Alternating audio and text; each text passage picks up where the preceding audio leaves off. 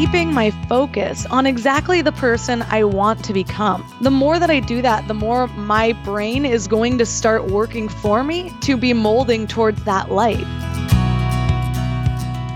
This is episode number 33 of The Inspiring Talk with Melissa Monte. Welcome guys to The Inspiring Talk. My name is Vijay Gautam. I'm host for this show. Each week I interview today's most successful and inspiring personalities to help you realize your inner potential.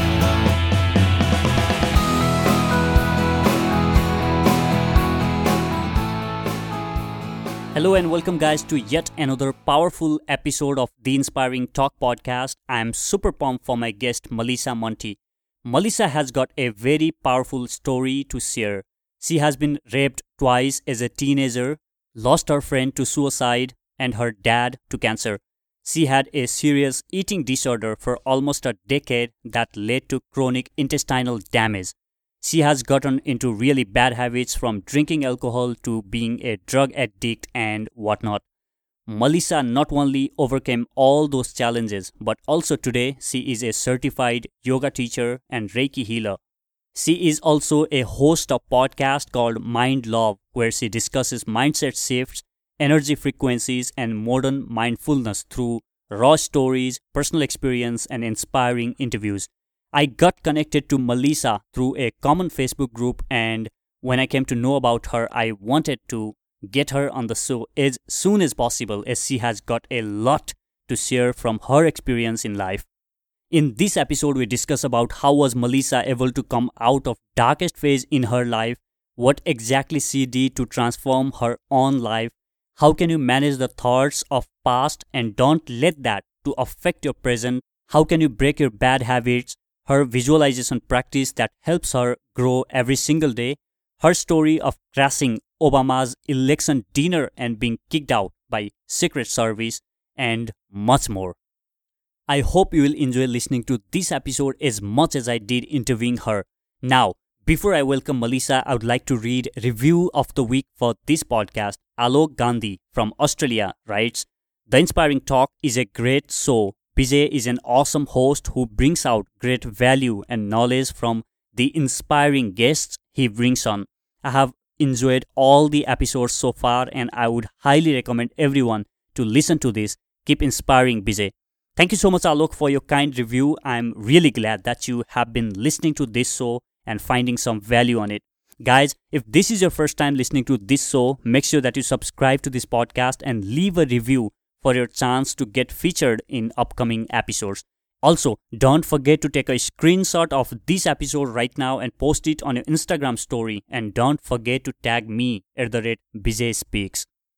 Now, without further ado, let me welcome Melissa Monte.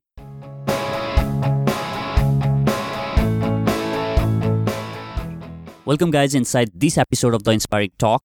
Melissa Monte joins me on this episode. Melissa, thanks for joining in. Thanks for having me. Awesome. It's a pleasure in having you here. Melissa, I listened to the first episode of your podcast and I'm so inspired by the way you bounced back in your life, overcoming every challenges and tough phases life has thrown at you. So we are going to talk a bit about that, more about that rather, in a while. But before that, tell me a bit about your childhood. How was your childhood like? I had a really great childhood, which is interesting because I think I was ill-equipped to deal with some things in life because nothing bad had ever really happened to me until I was a teenager. Mm-hmm. So what happened there? When you turned 16, I think there's a pretty tough phase in your life from 16 to another couple of years. So can you share a bit about that story? Yes, I basically, once I was a teenager, trauma after trauma just hit back to back. I was raped twice. I lost my father, and a really close friend of mine committed suicide. He actually hung himself, and I had never even dealt with death before. So I was hurting from a lot of different angles.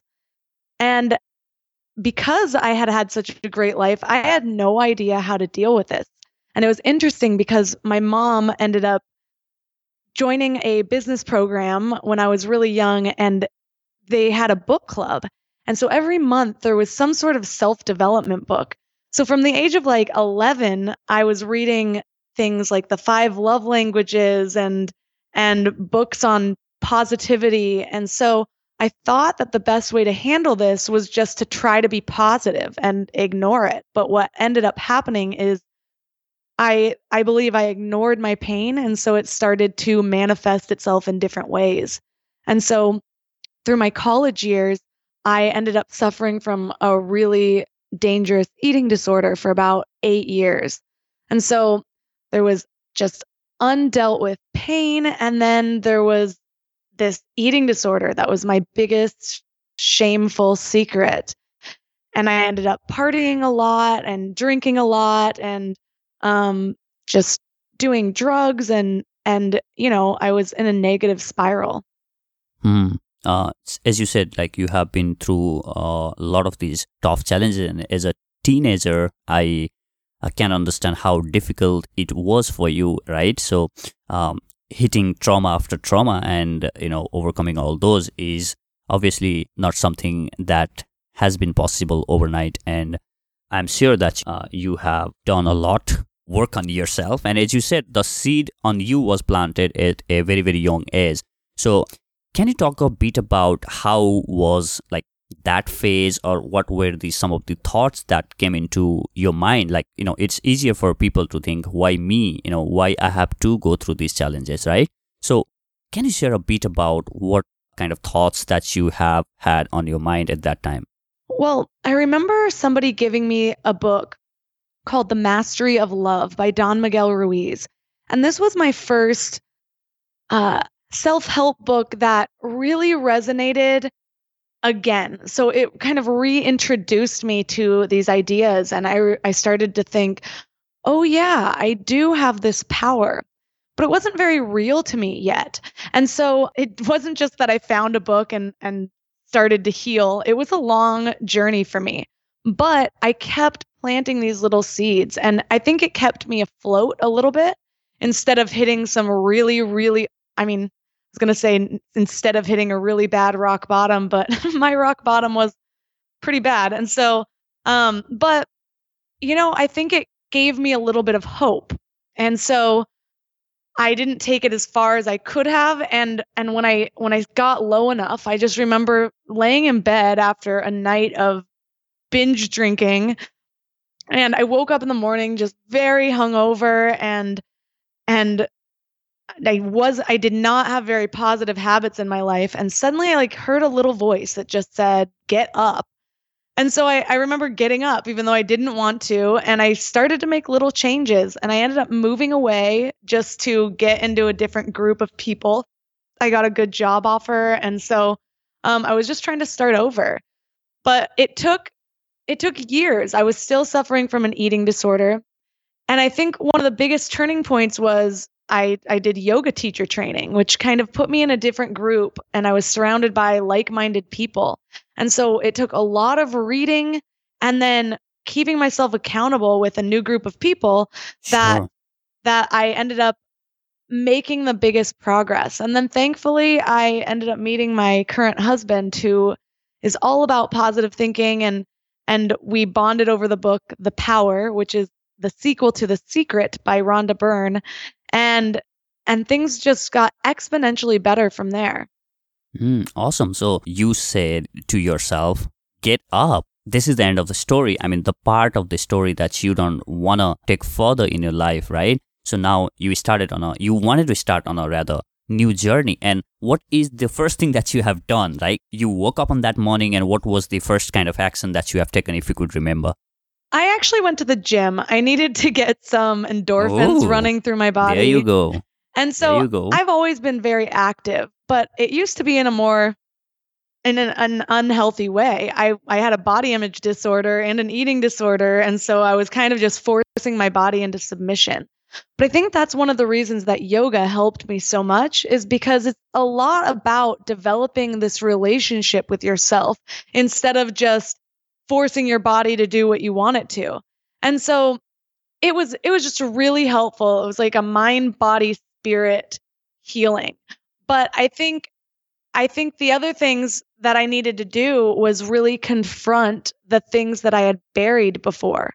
And so instead of just trying to be so positive that I'm not dealing with it, it was interesting. I started dealing with a lot of my pain in my mid 20s, and especially with this whole Me Too movement that's been sweeping the world these days. That's brought back a lot of emotions too. And so I think that Mm-hmm. that sometimes things come up, things are revisited inside your mind when you can actually handle it. And I don't think I was ready before. And so with enough growth and enough work on myself, suddenly I was able to, and there were a lot of tears shed in the last few years and just confronting these things. Mm-hmm. As you said, you surrounded yourself with right kind of people, right? And the friends that you used to have a couple of years back and the people whom you started hanging out is totally different sets of people, right? So can you share a bit about how hanging out with the right kind of people actually helps you in becoming one of those? Definitely. One of the things to preface this with is that I ended up reading hundreds of books. And so all of the classic self development books like Think and Grow Rich and The 7 Habits of Highly Successful People, I started to take the common denominators of those books and of successful people and try to apply it to my life as much as possible.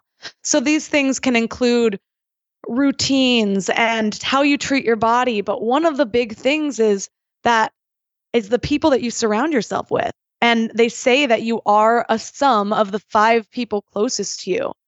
So that means you have to really be careful in who you select to be those 5 people. Is that somebody that inspires you or that you aspire to be? So because a lot of my lifestyle beforehand was just kind of drowning my sorrows, I was not hanging out with the right people. And that was a difficult transition because you really want to believe these people are your friends, but you start to make positive changes and suddenly they're nowhere to be found. But it's a blessing because then you can replace those spots with people that are going to lift you higher. And so it's still a very important thing in my life, selecting those people I choose to spend my time with. And especially now, I have goals and I'm working towards something and I'm trying to create a purpose in my life. And so I have limited time to hang out with people anyways. And so because of the time restraints and also the effect that it's going to have on you as a person, I think it's important to lay out what's important to you, lay out who you want to be, and really define those things, and then choose the people around you based on that. True, since you have said you are very, very choosy in terms of what kind of people you want to hang out with. So, are there any specific things, or maybe what are those few things or few set of unwritten rules that you have set for yourself in terms of, choosing people? How do you actually choose whether you want to hang out or, build relationship with that person or not? What is that thing which is non-negotiable for you? The first thing is that the people need to just be good people, karmically good. I don't want to be hanging out with somebody who tries to isn't trying to give value to this world. And the other thing is passion. So it's a lot easier to stick with your passions and to hold that commitment when the people around you are also working towards something. And so those two things, working towards something and then working towards being good, those are really my non-negotiables. Awesome, yeah. And one thing that for me is I used to have a roommate with me on college and who used to always drag me down, and whatever ideas I used to put in front of him, and he is always there not to support but to pull me down. So I eventually have to change my room just because that guy kept on saying that I was not good enough, I was not capable, because I don't love hanging out or staying in touch for more time with people who tells me that I'm not good enough or I cannot do things. It's crazy, right? How you can let others decide whether you can do or whether you cannot. Definitely. And some people feel bad for cutting these people out of their lives, but you have to realize that all of these little things affect you. When you hear things, it's hard to just cut it out. And so that's what we're supposed to be doing. We should only be making room for those thoughts in our own heads of that we can do what we put our minds to, because that's true. And so to have somebody that does pull you down, I had a friend like that too. I had to cut out somebody that has been one of my closest friends for 10 years because I really had to look at it and I realized it wasn't adding any value to my life. It wasn't working anymore. And so sometimes it's good to just be grateful that these people were in your life and for the time that they were. But when it starts to be an obligation and when it stops adding value, then it's your duty to cut those people out of your life, I think. Melissa, you have went through a lot of traumas in your own life, from eating disorder to being raped twice and a lot of them. So one thing that I want to understand from you is getting over your past, right? So how do you get over the past you have had? So I'm asking this because not many people are able to leave, the baggage of the past like you did. So it's so hard to let go of those thoughts, especially when one has went through the kind of situation you yourself went through in your life. So how do you get over your past? The first thing that really helped me was helping other people through it. I realized this after my friend committed suicide, and I ended up volunteering at the suicide and crisis hotline a few years later because I realized that teaching people or guiding people through things, it's just a really great way to get an objective standpoint. When we're in our own stuff, it can be hard to really see the next step. But, then you hear a friend with the same problem and suddenly like, oh, just do this, this, and this. And it makes so much sense because you don't have all this emotion tied to it. So I think there's a saying that says you can't read the label from inside the bottle. It's kind of like that. And so I volunteered at the suicide and crisis hotline and helped people. They would call the hotline, and I'd be the person that that would answer the phone when they needed help, when they were thinking about killing themselves.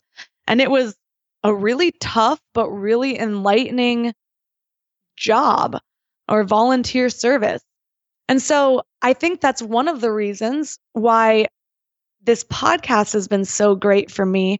What I'm doing now is podcasting is a really great way which you can relate True. to, where you open up about your Yeah. stories. And there's just something healing about that, about getting it out and not holding it in as a big shameful secret anymore. And people say that if you have gone through something tough and come out the other side, it's your duty to show other people how. And so first and foremost, it's a choice that you have to make. If you're holding on to resentment and you're not forgiving the perpetrators, the people who hurt you, or even a lot of times yourself, then it's like there's another saying that it's like something about forgiveness is like holding on to a hot coal and hoping the other person gets burned. You only hurt yourself. And it doesn't mean that you're giving the other person or that I'm giving my rapists the okay with what they did and saying, oh, it's totally fine. It's letting go of those negative feelings myself so I can make room for goodness or for the value that my life is supposed to have. Is there any specific thing that you say to yourself, or maybe some quotes, or maybe some kind of books that you turn when you have those kind of thoughts that come to your mind today? One of the things that's been most important for me, especially recently, has just been visualization. And so that means keeping my focus on exactly the person I want to become. The more that I do that, the more my brain is going to start working for me to be molding towards that life. There's a book that I love. It's one of my favorites. It's called The New Psycho-Cybernetics. It's actually one of the original self-development books. They give it to Olympians who, when they're training, and it goes into the science of how visualization works.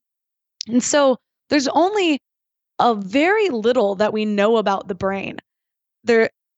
Somebody said once that if what we could possibly know about the brain is 1 mile. We've only walked 3 feet.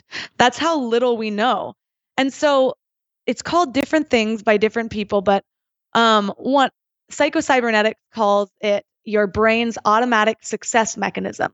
But what this really is it's your retricular activating system. And these are the parts of your brain that when you have a goal, your brain works behind the scenes subconsciously without you doing anything and starts to make little changes until you reach that goal. And so that's why it's so important to have a goal, because if you don't have a goal, then your brain doesn't know what to do for you. So it just defaults to those mindless things like scrolling Facebook and watching TV. Instead, when you have a goal, then you can be taking a walk, you can be sleeping. Your mind starts to highlight these things, these opportunities that are going to bring you closer to that goal. And so now after my healing, after really confronting the things that had happened to me and allowing myself to grieve and to feel that and to feel into it, then I feel like I could start to heal. And now my next step is to focus on that person that I want to be, what my legacy is going to be at the end of this life, all the things I want to accomplish. And that's where I keep my sight. And when I feel a negative thought coming into my head or a limiting belief, I write it down, I acknowledge it so that it doesn't happen in the back of my mind anymore. And then I replace it with something more empowering. And I might do a meditation, or I might just spend my time in the shower instead of just thinking about what I'm supposed to do that day.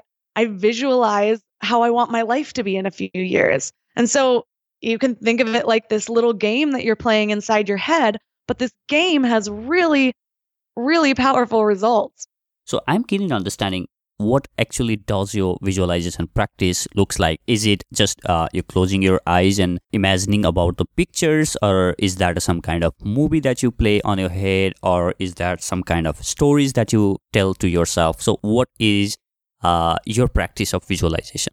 Right now, I'm focusing on becoming more and more specific with it, like actually picturing myself being on stage.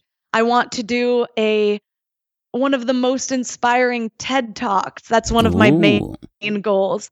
I want to have retreats, transformational retreats, where I maybe bring some of the guests from my podcast to hold workshops and to speak and to do yoga.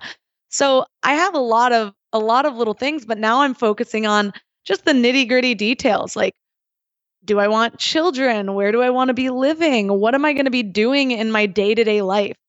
That's another really important thing that I think some people miss, that I used to miss in the past. For example, I started a travel blog for a while because I would see all these people on Instagram, and how amazing does it seem to be paid to travel to all these exotic places and stay in these luxury hotels. But then I started to do it, and I suddenly realized, wait, so the rewards are awesome, but I don't like writing, and I don't really like writing about travel. That's not what gives me energy. And so I went through, I'm not sure if you heard of Pat Flynn, but Pat Flynn has a book called Will It Fly? And it's about validating your business idea, but more than that, it's about actually finding that thing that you should be working on, that's going to be consistent for you, because it takes in your natural gifts and what really does give you energy when you talk about. So I went through that, and one of the exercises was called the shark bait test. And it asked to write a letter to a bunch of people that you know from different areas in your life. So I wrote one to my mom, an old roommate, people I've worked with before, a lot of different people that know me from different areas, not just school. And so I asked them what they thought my superpower is, what they see in me. And some of the responses I got made sense. They were things I already knew I was good at. But then there were a few that I wasn't expecting. One, for example, was that I'm good at taking information from a bunch of different areas and explaining it to people. I did not know that's what people saw in me. And it started to put this light bulb in my head. I like to talk. Sometimes it's hard to get me to stop talking. I want to share this information. And what I talk about the most is all about mindset and the power of your mind, because that's what I feel like saved my life. And so, doing the work to really figure out what your perfect day would be. What do you want to be doing when you wake up? What do you want your day-to-day work to be in this job, and whatever you want your life path to be? That's a really important step. And so now I just keep focusing on what happens in 5 years from now. What happens when I have my first digital course, or when I do make it to that TED stage. Hmm. And what do I want to be doing from the moment I wake up until the moment I go to bed? And so I've been trying to visualize that as often as possible. For sure, you are going to make it to the TED stage because you have got a very powerful story that can transform the world, right? Best of luck with that. Since you have had some habits and obsessions which were not good for your health, and some disorders such as eating disorders, so what I'm keen in understanding is how hard or easy it is to break habits, and what actually goes behind to break those kind of habits. Well, I wouldn't say that it's necessarily easy. It does take work, but one thing that really helped me was understanding the process of what it really takes in your brain to build and break habits.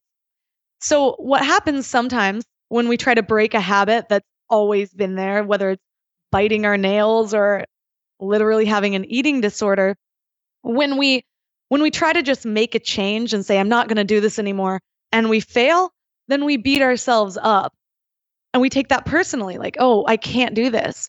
But there's a book called The Power of Habit, and it really breaks it down. They even talk about how to stop biting your nails, and it's realizing what the trigger is and then replacing it. And so I ended up doing a lot of replacement techniques in my life.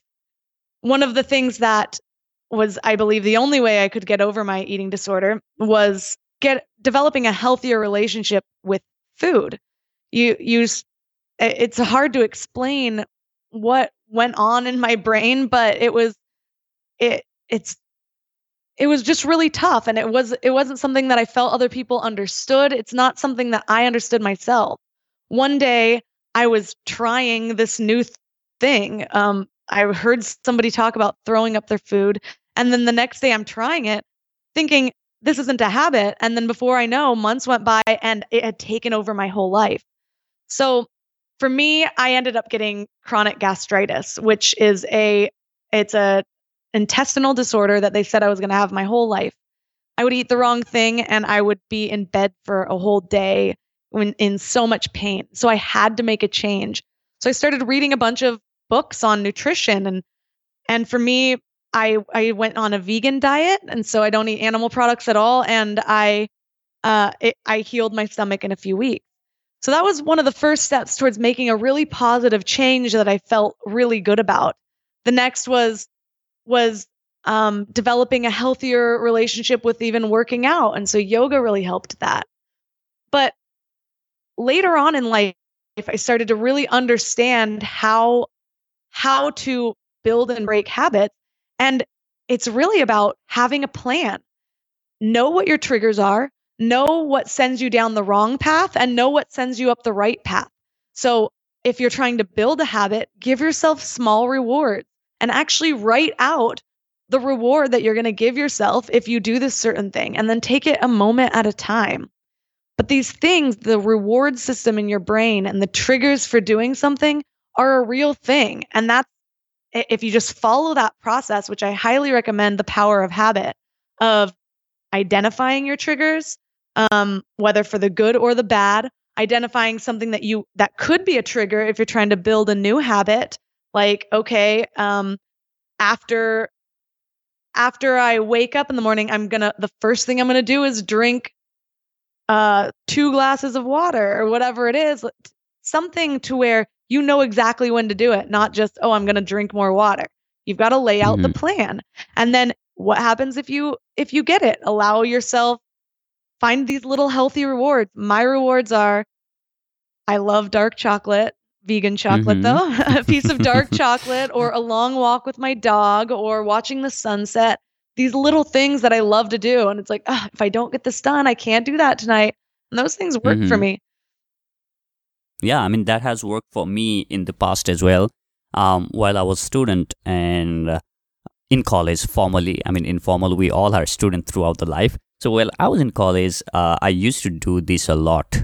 Like when I complete the certain assignments or maybe some of the reading or some of the work that I needed to complete on that particular day. And when I did that, I gave myself some kind of treats, as you said, and little smaller treats. And I also did the opposite, which was to punish if I was not able to accomplish those. And some of the punishments that I gave myself included waking up early in the morning and taking a shower with very, very cold water in chilly winter morning. That was like, even the thought of taking the shower with cold water in chilly morning, makes you work or makes you want to work, because, you have that punishment set for yourself. And I had to punish myself a couple of times. So yeah, that works. Punishment and reward thing really works. Definitely. It's funny because I noticed that like the punishments work for my husband as well. But I noticed that punishments don't work for me. My mind wants to rebel. And so if I was like, oh, you have to take a cold shower, my mind would be like, I don't have to listen to you. Yeah. And it just doesn't work. And so, but that's a good point, because people do have to just trial and error and figure out what works for them and what doesn't work. It's going to be different True. depending on who you are. One thing that I want to know from you is about making a shift of mindset, right? So how can one start the mindset shift from being a victim of situation that they actually went, and to, actually thrive and grow even more stronger after that particular situation or that kind of particular obstacle that they face in their life? I think the most important thing to do is ownership. A lot of people want to place the blame, and it's very easy. For example, I was raped. Obviously, I didn't ask for this. Mm-hmm. But taking the ownership for what you can in your life, you may not have had ownership over, or you may not have been at fault for what happened to you, but you have complete responsibility for everything that happens after that. So if you allow that moment to break you and to hold you back from accomplishing what you're here to accomplish and from having a good life, then that ends up being on you, and it's hard to accept. But once you do, everything can change for you, because you realize that even if it's hard and even if there's a lot of healing to be done, it's your responsibility to do that. It's up to you to take the first step and to kind of waddle through the swamp until you make it out into the sunshine. So I think just that level of ownership, taking responsibility for what you can and making a plan for what you would like your life to be. And then just take baby steps from that point on. Pick one little thing to do each day to move you towards your goal, even if the goal is just to be happy. Melissa, if you have to give a message to a 16 years old Melissa, so what would you want to say to that young teenage girl who was just having pretty good life? I think I would like to tell my younger self that this is one of my favorite books as well, but the title is so fitting. The obstacle is the way. I think that things happen in your life to be a mirror for the areas of growth that you need to go through. And so for me, I very much feel in line with my purpose, just in helping people to come to these realizations about their own power. I don't know if I would have felt so strongly about it had I not gone through the things that I've gone through. And so, like you said earlier, how people like to say, why me? I think I did that for quite a while. And I used that as an excuse for letting my life slip even further, because I would say, well, it makes sense that I'm doing this. Look at all I've been through. And that is exactly the victim mentality. And it doesn't bring you any good. So the obstacle is the way, and to look at these things as an opportunity to grow instead of the rock that's going to bring me down.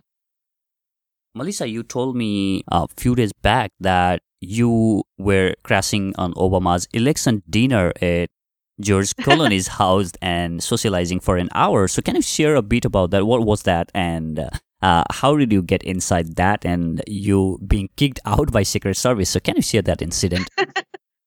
Yeah, and I do have a photo for people that are thinking it sounds too crazy to be true. But it's an interesting story because it still does come back to the mindset and acting like you own the place.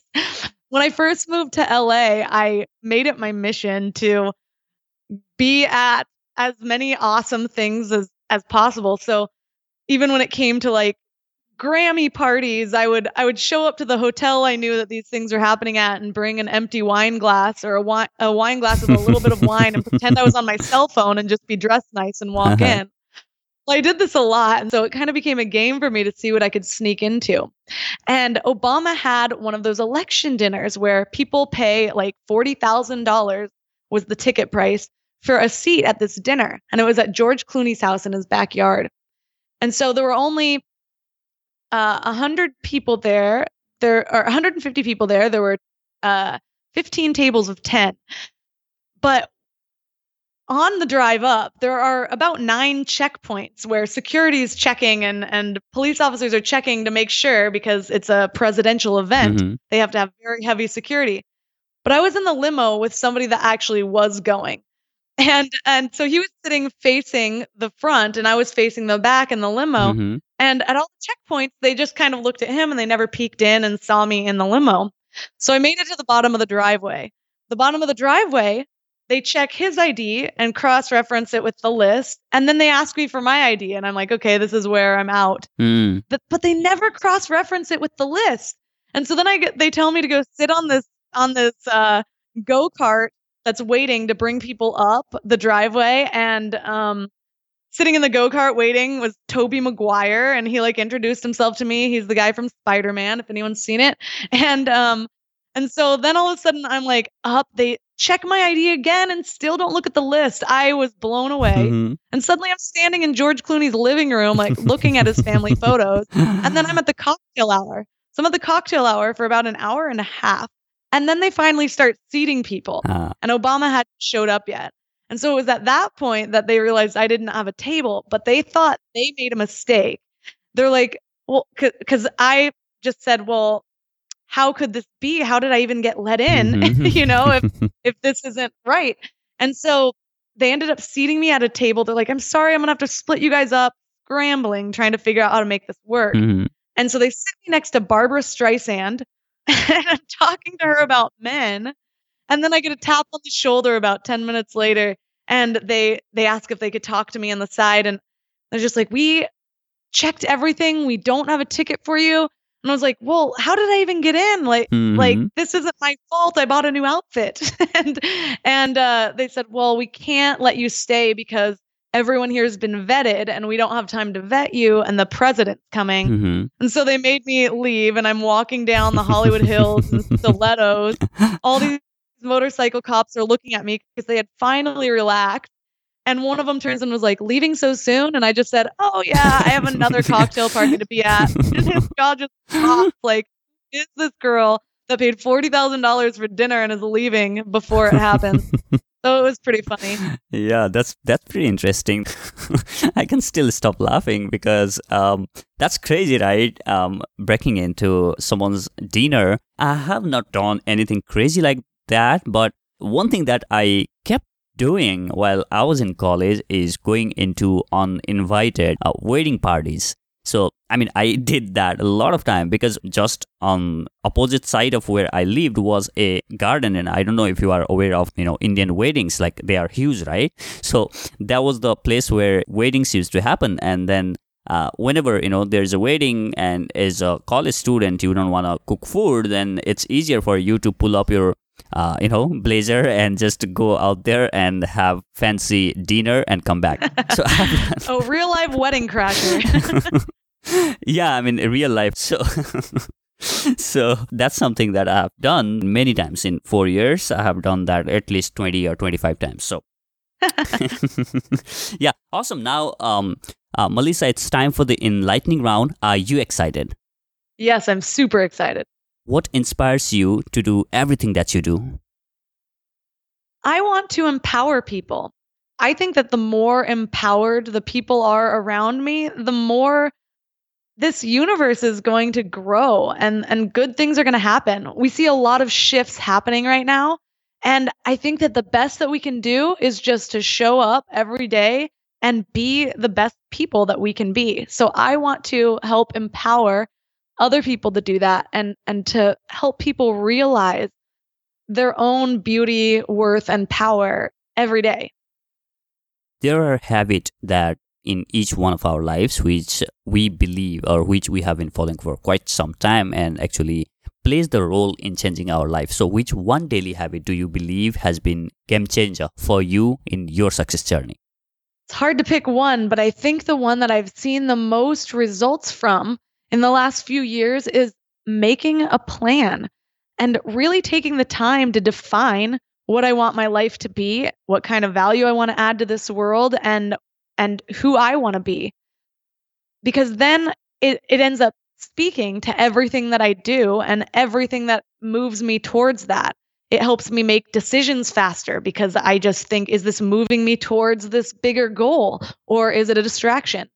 And so I think taking that time, and that means making the plan like we talked about before with visualization, also spending the time to visualize. And then I spend every night before I go to bed to plan out the next day. That way, instead of waking up and making decisions on what you're going to do based off of emotion, whether you're lazy or you're not feeling up to it, you know what you are going to be doing from 9 a.m. till 11 a.m. And then when you're taking your lunch, it makes it really easy to see the progress that you're making towards those bigger things when you just take that time to make a plan. Which one book do you believe has made the most impact in your life? Psycho-cybernetics. I talked about it before, but it really does go into the science of visualizing and how to do it for the best results, whether it's building a new habit, whether it's developing a new skill, or whether it's becoming a completely new person or challenging or taking some big goal. Those things that people say, like, make your dream and then make it a little bit bigger. It really helps. It helps to do that and put that into focus and believe that it can happen, because I think that, like I said, everything comes back to the mind. And so the first step is believing that it's possible. And I think this book really helped me to see the science behind it, which made it easier to believe that this all wasn't just some woo-woo spiritual manifesting, but there's a science. If you were to start this success journey all over again, what are those 3 things that you wish you could have known earlier or done earlier, or maybe would not have done in your life? What are those 3 things? I think I would have practiced forgiveness earlier. I think I would have treated my body better. And I think I would have been kinder to myself, because then maybe it wouldn't have taken me so long to understand my own worth and why there was more to this life than just developing bad habits and getting through each day in an unhealthy way. Is there any online tool or app that you use on a regular basis which has helped you a lot in being more productive, or maybe achieving your goals, or in general just helps you a lot in becoming more better version of yourself? Yeah, it's interesting because People used to call me the app queen. If there was an app for my computer or my phone, I had thousands. I actually used to work in apps. Mm-hmm. But, and it was funny because my husband had paper and he'd always be writing on paper. And I'd be like, come on, like what century are we in right now? But it was when I switched to paper that things really started happening. And so I'm not going to give you an app or a software thing because for whatever reason, those just muddled me a little bit more. I mean, there are some that I use, but the thing that was the game changer is a journal. And so I used to use the 5-minute journal, which is a gratitude journal, Mm-hmm. and the passion planner until I found a journal called the self journal. And the self combines the two. And so every day it asks me what I'm grateful for. There's things to write. There's the times throughout the day. So I can schedule out my day the night before. There's gratitude at night. And then you have to rewrite your goal every day and write 3 big wins from the day and also lessons learned. And so to have that amount of check-in every single day where you're focusing on your goal, you're planning it out, you're showing gratitude, and you're acknowledging the wins, the progress, and the lessons you've learned, it's like this perfect little combination to make you stay on track, not only be productive, but also kind of giving you the gratitude along with it so that you go in with a positive mindset. Amazing. So, Melissa, I have one last question left for you. But before that, why don't you talk about your podcast and how can people actually get in touch with you if they want to connect with you and maybe learn more about you and listen to your podcast and also maybe attend the programs that once you actually launch them? Well, you can find me at mindlove.com.